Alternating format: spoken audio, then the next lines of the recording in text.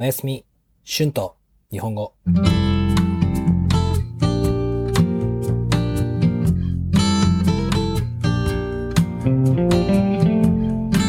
皆さんこんばんは。日本語教師の春です。皆さん、今日はどんな一日でしたか？皆さんの週末はどうでしたか？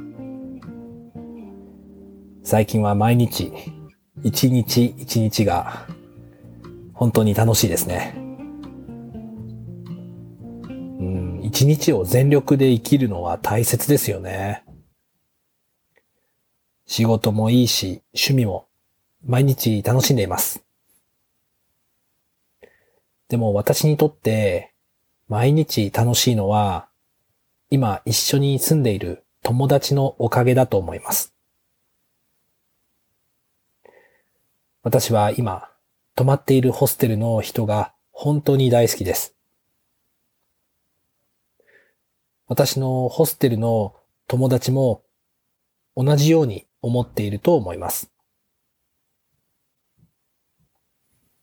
毎日一緒に過ごして、毎晩一緒に遊んで、一緒にパーティーに行って、本当に家族みたいな関係になりました。いろいろな深いことも話せる友達が本当にたくさんいるのは、本当に幸せですね。とても深い絆ができたと思います。このホステルに来て、本当に友達との絆の大切さについてもっと知りました。今、このホステルには多分30人ぐらいの人が住んでいます。いろいろな人がいます。でもみんな本当に大切な友達です。困っているときはみんな助け合います。楽しいときは楽しい時間をシェアします。悲しいときは励まし合います。こんな友達を見つけるのは簡単じゃないですよね。だからこういう友達ができたときは本当に大切にしたいと思っています。今はここのホステルを出ることを考えるのが一番苦しいですね。ほとんどの人はここに長期で泊まっていますが、時々、ここのホステルの人は、このホステルを出ます。いつも友達が出るときは本当に悲しくなりますね。ここを出るのは本当に悲しいですけど、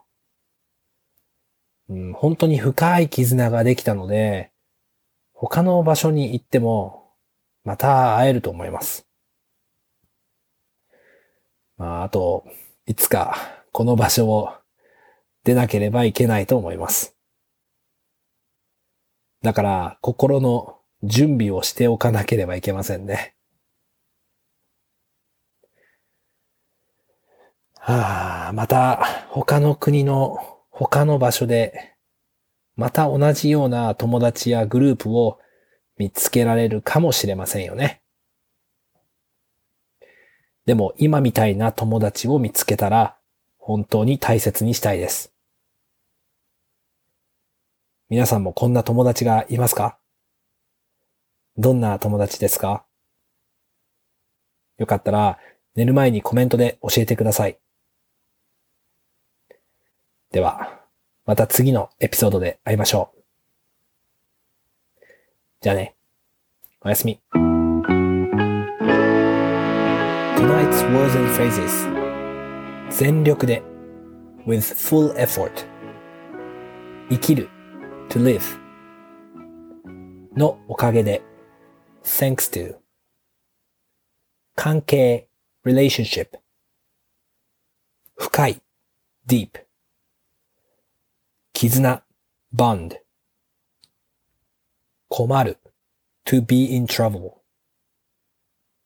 励まし合う to cheer up each other 苦しい suffering 長期で in a long term. Thank you so much for listening. If you like this channel, be sure to subscribe before you fall asleep so you will not miss my new episodes.